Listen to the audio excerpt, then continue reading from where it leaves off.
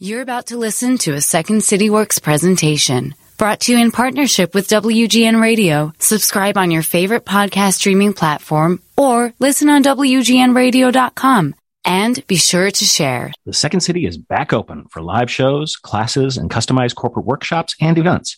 But we also have all those things available in virtual formats. For more information, go to secondcity.com. My guest today on the pod is Catherine Price, who is dubbed the Marie Kondo of brains by the New York Times. She's an award-winning science journalist and speaker and the author of How to Break Up with Your Phone. And she's got a really terrific new book. It's called The Power of Fun, How to Feel Alive Again. Enjoy the pod.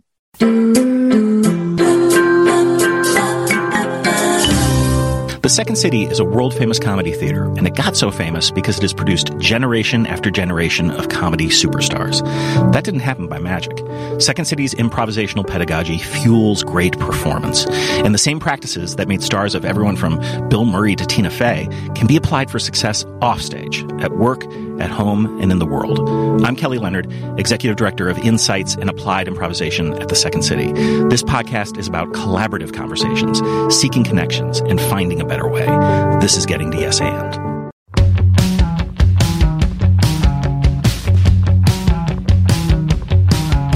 Days can't be counted by the money spent. Today was just another letter left unsaid.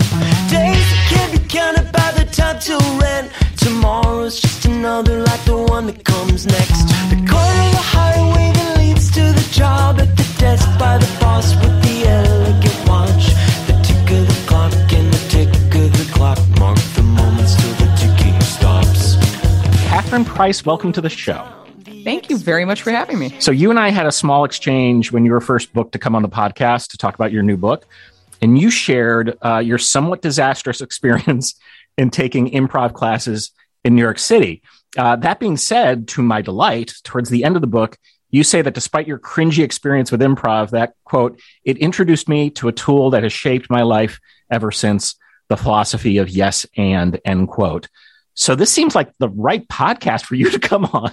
It does seem like the right podcast for me to come on. As long as you don't try to get me to do improv comedy on the show, then it's the right podcast. We do not make you improvise. And I'll share, I don't know if I've shared this secret, which is like, there's nothing I hate more than going to an improv show and being called on.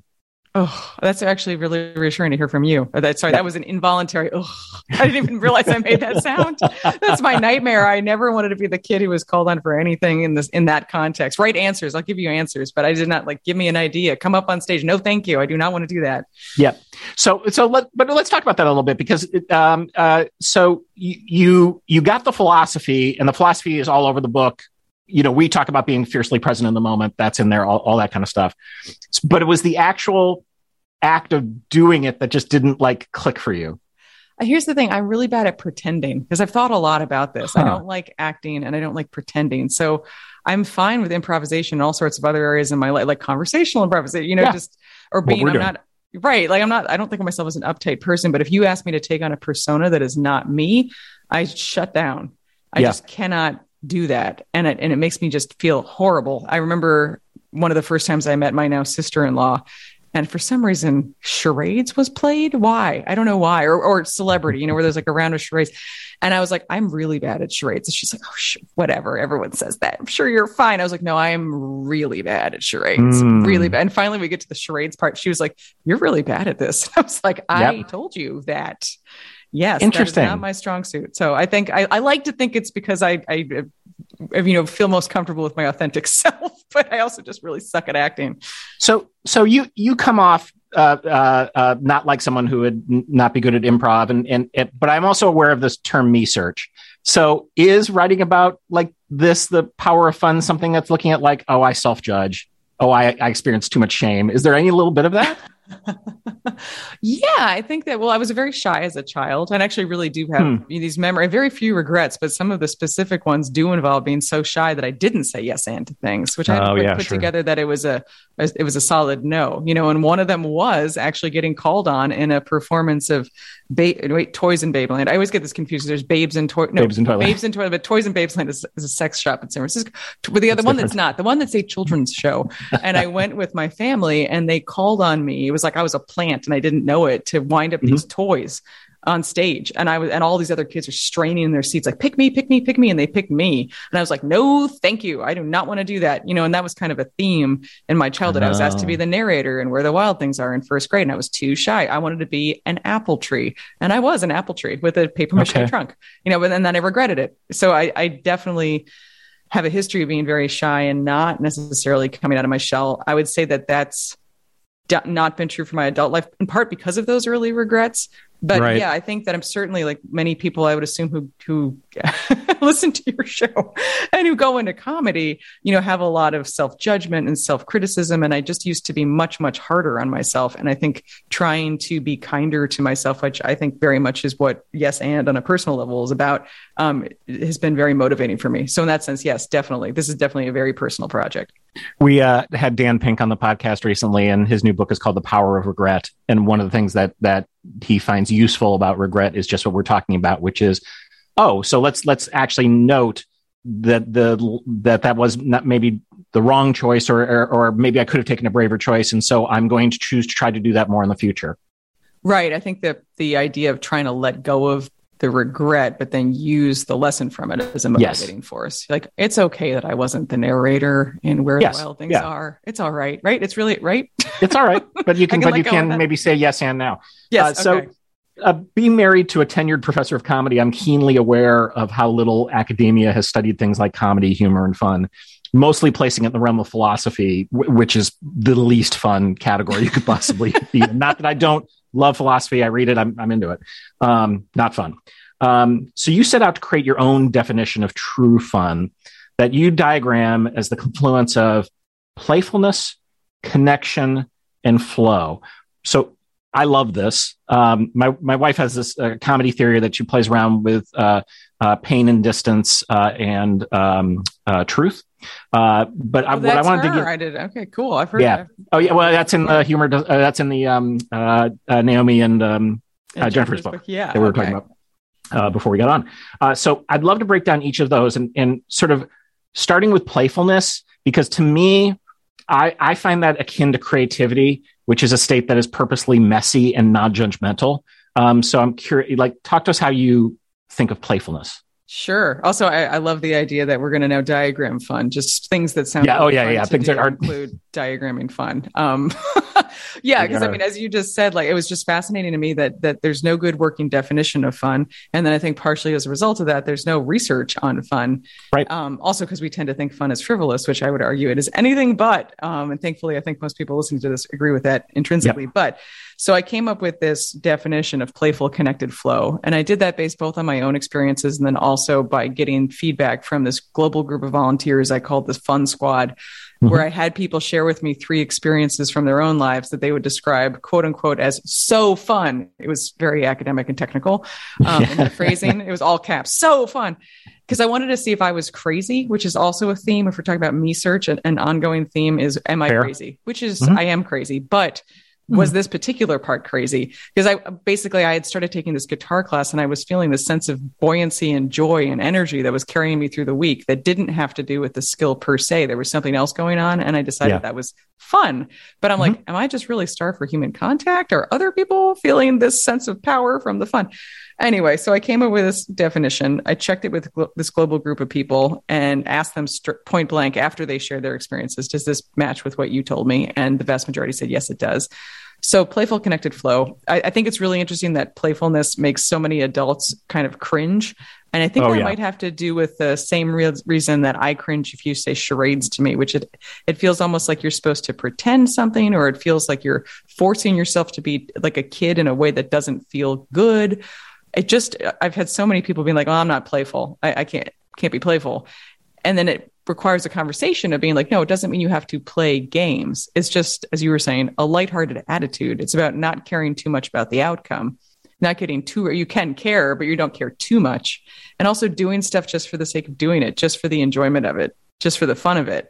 I think what's pretty crazy though to realize though is how infrequently that happens in our adult lives. Like how infrequently most people do stuff just for the sake of doing it, just to get a kick out of it. And then how infrequently we're able to let go of that inner critic who's always there on our shoulder telling us things like, you suck at improv. Right. I think too, one of the things we know, so one of our very successful divisions at Second City is called Second City Works, which sells into corporate America, a lot of training, content, different things like that. If we use the word play, we're not selling a thing. No. Even though what we're selling is play. Right. We call it improv, we call it creativity, we call it innovation, all those things. And everyone understands that, but they like, and you even note this in the book. And it's such a shame because the amount of money that people make off of play, let's talk about gaming industry, which is the biggest. And I listened to a stat today that like the best, successful movies will make, $5 million for a week for 30 weeks or whatever. Call of Duty makes $5 million a day for the last decade. Wow. Right. But then you have sports and you've got all this and movies and television and all of that is play. There is acting, there's play that is like industry wide. And yet somehow in the business world, we feel like, oh no, that's not worthy of our examination. But, but it's interesting too, because in most of those examples, obviously many times people are playing the video games themselves, but there's also these huge industries of watching other people play. Yes. Where you're not actually playing. Like you're not the people, playing roles on television. You're not playing, they're playing in some way, or the sports teams you're following, they're doing the playing. Also, they're taking it really seriously. But yeah, I think that it's interesting to think about how resistant we are to playing ourselves. And just kind of as a tangent, but one thing I'm kind of obsessed with right now that I feel is really relevant to our conversation is the idea of having adult play communities or playmates, which always sounds vaguely dirty when you say, do you have any playmates? But because I was just thinking, like, taking this guitar class that helped inspire this book introduced me to this whole group of people whom I'm not super close friends with. I'm certainly true friends with some of them now because we have spent so much time playing together. But there's plenty of people in this community that we're not that close, and it doesn't really matter because what we do is we get together to play. And obviously we're literally playing instruments, but we're also just playing. Yeah, you're just playing.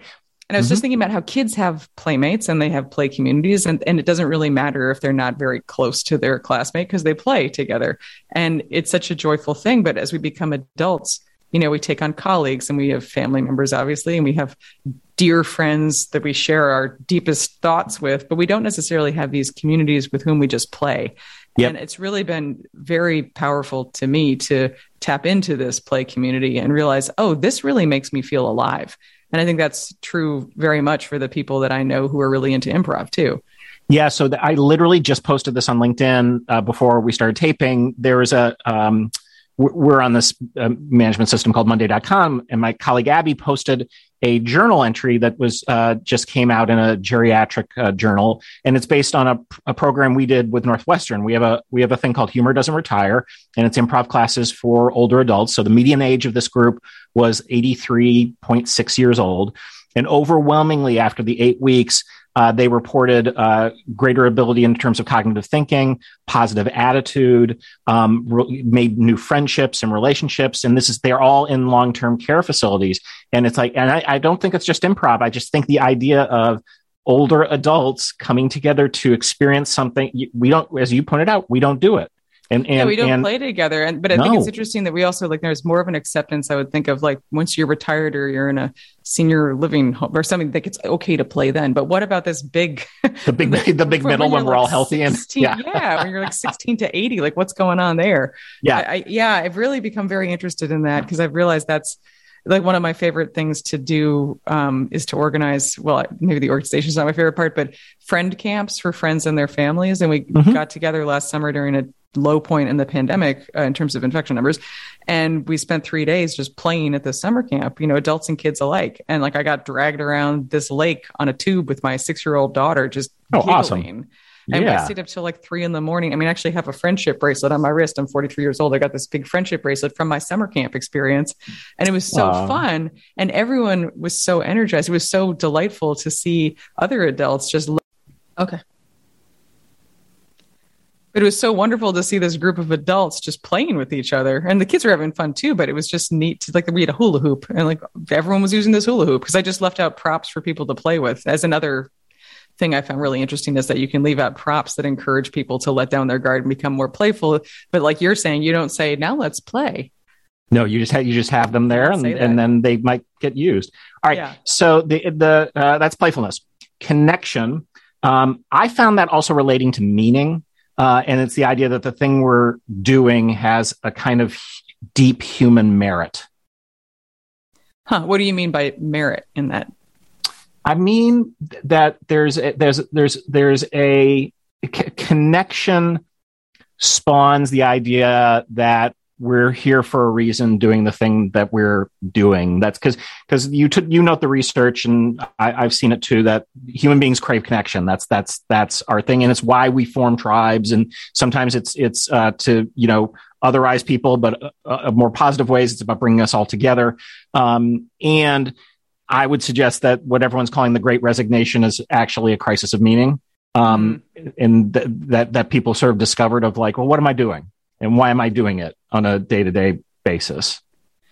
Yeah. Well, one thing that stood out to me when I was looking through the responses people gave me on this survey, when I was gathering anecdotes of fun from people around the world, was that there was this this sounds very out there, but this energy running through them that was common to all of the anecdotes. They were very different in terms of their content. The experiences themselves might not necessarily have anything to do with each other, but there was this real feeling running through them that made me simultaneously smile while reading them, but also often tear up, which I think is kind of what you're getting at. There was this real profundity to it.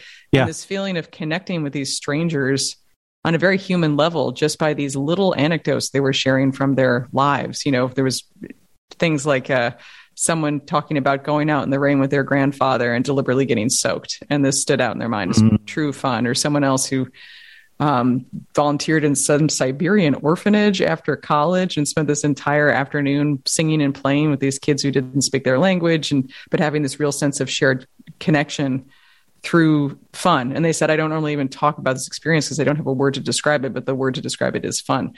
But when I read through these anecdotes, I also asked people, is there anything that surprised you about what you just told me? And one of the most interesting things that stood out from those responses is that in many cases, so I think you can have connection to a number of different ways. It could be a connection to your authentic self. It could be a deep connection to the activity you're doing. It could be a connection to your physical body in a way that you normally don't have. It could be a connection to a creature. There was definitely fun being had with dogs, sometimes cats, but more often dogs. And, but in the vast majority of cases, it was with other people. And so one thing that a number of people said in this response to the question of what surprised them was that they were self-proclaimed introverts, and yet all of the anecdotes they just told me about having had so much fun involved other people. And so that was really the inspiration for this idea that there's an element of connection present when we have true fun. That plus when I asked people to identify some characteristics that they thought would describe what they had just told me, as having a sense that they'd shared a special experience with someone. That was one of the ones. It was that and laughter. Those were the two highest chosen choices on that. So that's where connection comes from. Yeah, that sounds right. And then flow.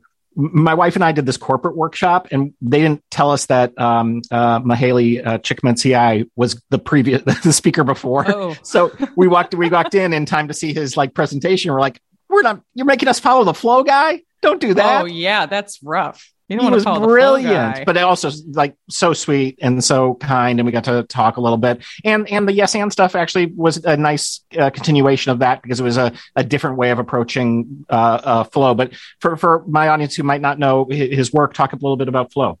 Yes, Csikszentmihalyi had a theory that some of the peak moments of our lives are when we're in this state that he called flow. And that's basically getting so engrossed in your present experience that you lose track of time. So you can think about it as like an athlete in the midst of a game, or someone who's in the middle of performing improv, somewhere where you're totally focused and engaged and present in the task at hand. Even a really engaging conversation will put you into flow. I think one of the important distinctions, though, is that when people hear the idea that flow makes you lose track of time, they'll say things like, well, that happens when I'm scrolling through social media. That happens when I'm binge watching TV. I look up and I don't know what happened to the afternoon. Yeah. So it's very important to distinguish that Csikszentmihalyi himself would call that junk flow. That's more of a state of hypnosis. It's not flow per se, because flow is an active and engaged state. And I think another important note to keep in mind about flow is that because it is an active, engaged state of total presence, anything that distracts you is going to kick you out of flow. And since I at least believe that flow is a fundamental quality or characteristic of fun, that in turn means anything that distracts us from our present experience is also going to prevent our ability to have fun. Yeah. I do think that it's kind of great that in A Power of Fun book, the second chapter is titled Why You Feel Dead Inside. I think there's like two camps of people. There's the camp of people who are like me, who are like, yes, that's great. Then there's the camp of people who are like, I didn't expect that one picking up a book about fun, and now I'll leave a review on Amazon. Oh yeah. No, I immediately, when I was doing, because I don't think that even when I went through, I read the whole book, but I don't often look at the chapter headings. And I looked at it, I just laughed. I went immediately across the hallway to my boss's office, because Paris is like, I've done all these burnout interviews, and I'm like, these are all for you because you work so effing hard. Like that. And she goes, well, make sure your guest knows that I do feel dead inside. That's so funny. Well, that's not uncommon. Nope. Yeah. More so than ever right now, I think. But I think too, the vital point that you make, and you write this in the book, quote, our attention is the most valuable resource that we have. I don't think people think that or know that normally. I don't think so either. I think that we might say, oh, our time is valuable. But when you really think about it, attention is more valuable than time, because you can spend time with someone and be completely distracted, and that's really meaningless. In fact, I would almost argue it's worse than not spending time with them at all. We've all had that experience when you're with someone and one of you is on your device and only half present. And it just makes you feel kind of, well, dead inside and unloved and uncared for and just not good, versus what it's like to be with someone where you are truly connected because you know that each of you fully has your attention on the other person. That's a very special experience. And that was something I took away from my last book, which was the direct, precursor to this one. And that was called How to Break Up with Your Phone. Mm-hmm. And in that book, I really came to conclude, as you were just saying, that our attention is our most valuable resource, because ultimately we're only going to remember what we pay attention to, and we're only going to experience what we pay attention to. So all these micro decisions throughout the day where you decide where to spend your attention actually add up to how you're spending your life. And to me, that was a really profound realization that made me definitely rethink how I interacted with my devices, and that I try to remember each day. But then, of course, the next step, and the reason I wrote this book, is that once you recognize the value of your attention, well, that's great. But the next step is to decide where you want to spend it. And that's what led to this this book, The Power of Fun. Yeah. We've talked to a number of guests about the technology problem. And one of those was Adam Alter, who had a terrific book called Irresistible. I pulled one of my the best things in that book is a study from Microsoft that showed that in the year 2000, the average human had an attention span of 12 seconds. By 2013, that number had fallen to 8 seconds. A goldfish, by comparison, has an average attention span of 9 seconds. Can I tell you something, Kelly? I actually fact-checked that, though, because I was like, it's not true? It's not. There's no measurement of a goldfish's attention span. Isn't that kind of heartbreaking? But I feel like I set the record straight for the world that there's and I looked at this. It's actually a, because you wanted to use it for the book? Yes, because how great is that? Like, oh, we have less attention span than I got to take this out of my keynotes. I use this one all the time. Oh, no, maybe you can forget that we had this conversation. But yeah, because what I realized is, like, first of all, how do you measure a goldfish's attention? But then second, I think they might actually have longer attention spans than us, honestly. But I actually did fact check that, because I looked and I found the slide deck that had that, and there's no footnote. And then there was like a Snopes article or something about, do humans really have less of an attention span than a goldfish? And they were like, this is not backed up. Right. And then I cried a little for the same reason you're saying that. Because... No, I know but this is the thing, because we clearly have academic friends, and they don't enjoy Malcolm Gladwell's work for this fact, that he will always choose the better story over the actual correct information. Although I have to say, I just saw an academic paper the other day that had a reference to the goldfish, which is why it's kind of at the top of my mind. So I think we're all vulnerable to that. Oh, of course we are, because you get hooked on a good story, and that's the power. That's the power of storytelling. Exactly. But I just feel like I need to speak up for the goldfish of this world. Like, they can't do it for themselves. So you also talk about humor, also germane to my life's work. And you note that, quote, humor also reduces our risk of stress and anxiety related diseases such as heart attacks and strokes. And there's like real research on this, right? Laughter and humor. There is. It's kind of nuts well, maybe it's not at all. It's actually not nuts at all. I take it back because it's nuts that it seems like it's nuts. I think it's nuts that we end up thinking that this is not an important thing. When if you actually think about it, when we're laughing together, laughter is a good feeling, right? And it's interesting to recognize that a lot of times a few things that feel good when we do them actually are good for us. Right. We don't need to get so intellectual about it. It's like, oh, when you're laughing with someone, well, what are you doing? You're sharing a bond. You're connecting with them on a human level. You're releasing stress. You're very much present, right? You're in flow for even that little moment of time. The moments when we laugh with people are often some of our fondest memories. I mean, once you actually start thinking about it, and I think this is true for fun too, you realize, oh, wait, that's not actually frivolous at all. That's really important. And then you look into the research about what happens hormonally when we're laughing. And in the book we were discussing before a call, Humor Seriously, which is a wonderful book that I recommend, they talk a lot about, the release of oxytocin and endorphins and just how there's a reason physiologically why it feels good, in other words. Yeah. Well, it's interesting, it has spent my career here, and most of that career was not doing what we're doing now. It was producing comedy shows with really funny people, and making comedy and observing night after night, this wildly different audiences all laughing at the same things at the same time. It is, I can't even express what a powerful feeling that is, in both just in being around it, but also as being part of the team that's crafting it. And crafting those moments of like, oh, I know if I cheat out a little bit or I say this line like a beat later, it's going to get a bigger laugh. And it's like, it feels like magic, but it's actually not. There's an art and a science and a math to it, of course. But that's the real value. And I think one of the reasons, when we could finally reopen the theater, we were just like, every seat was gobbled up right away. People were missing that. Yeah, that what Adam Grant wrote a New York Times piece that I think it's Emil Durkheim. I'm trying to remember the person who actually coined this, but the feeling of collective effervescence, which, by the way, is a term I can't say as I just demonstrated, collective but I put it in the effervescence. Book. That's a tough one. That's like rural juror. Rural juror, exactly. When I was narrating my audiobook, I had so many rural juror moments. Like, what was it? Particularly, that's very hard to say. But anyway, collective effervescence. Oh, you nailed it. Thank you. That was practiced, but I completely agree. It's a magical feeling when you have a shared experience with strangers and that energy, and then to be the person who's able to produce it on command is amazing. But I think you also bring up an interesting point where, one thing I think people get wrong about fun, and I would assume humor as well, is that there's certain people who are funny or fun, and then there's other people who could never be. And there's this divide, and you're never going to be able to bridge that divide. But when I ask people in my surveys, I asked the members of this volunteer group, the Fun Squad, describe for me someone from your life who you consider fun.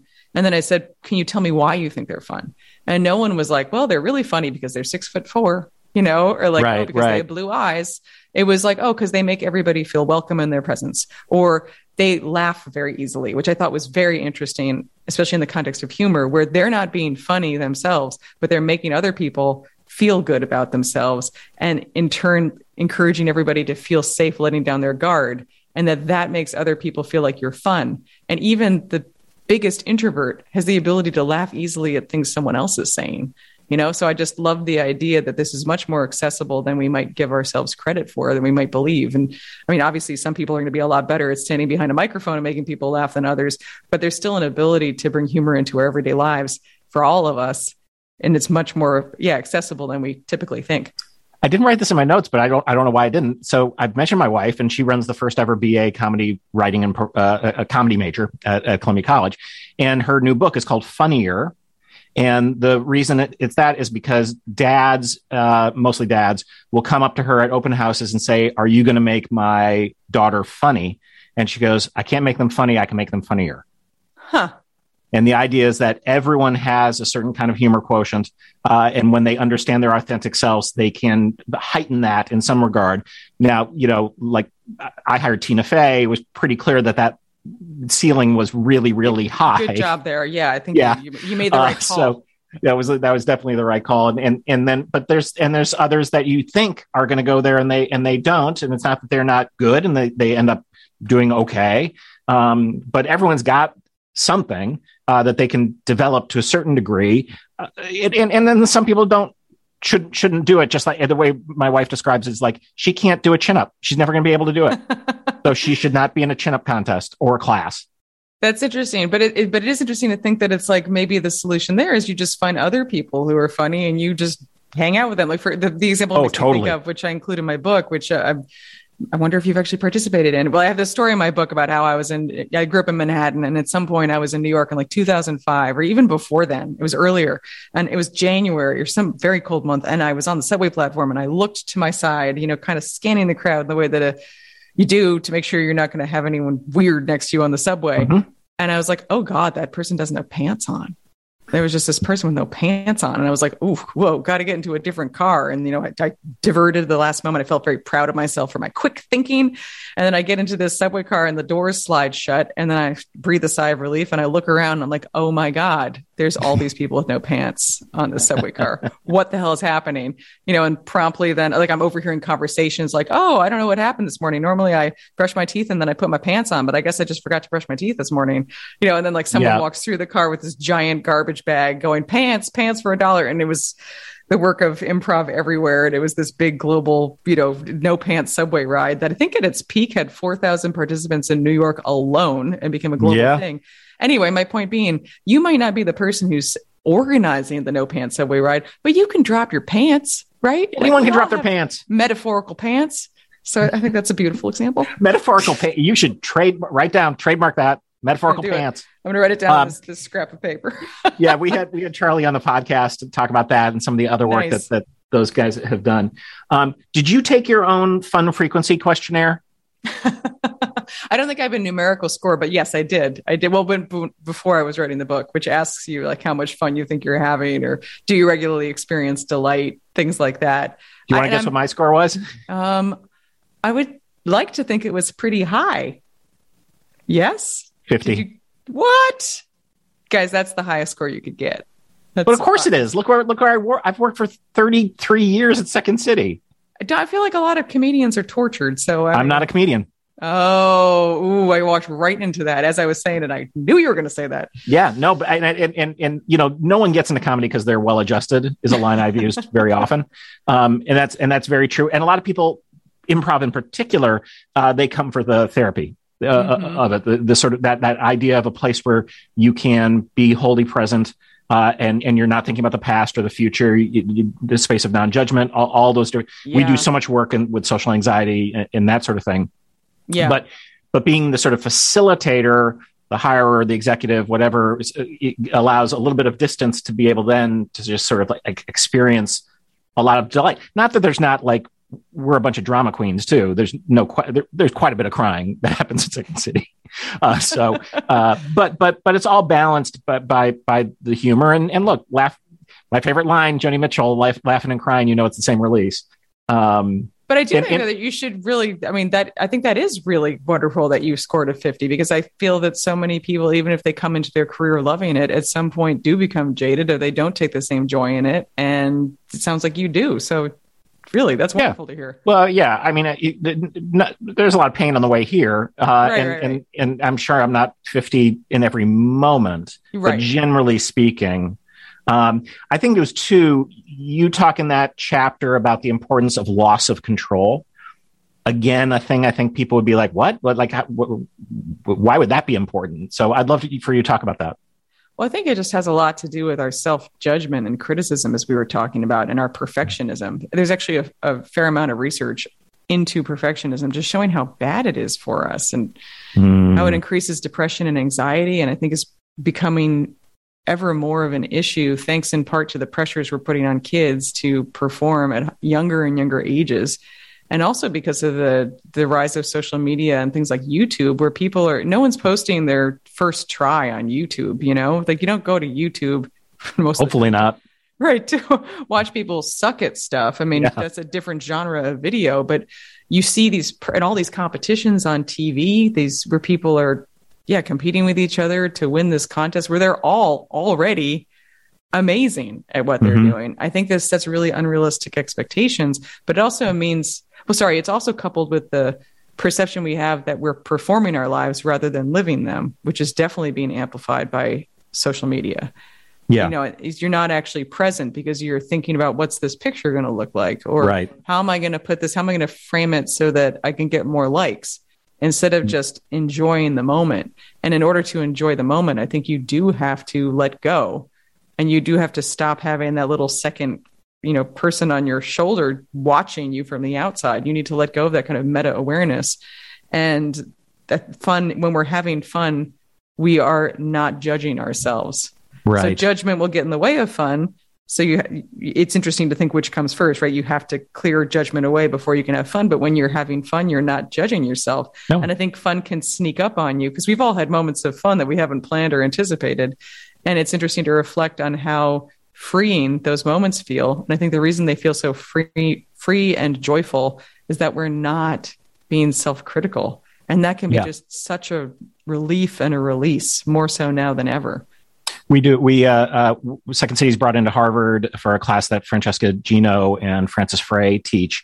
And I remember after the first class, Francesca has become a pal. She was like, the most eye-opening moment was when your instructor showed us that you cannot be improvising and be creative and being in judgment at the same time.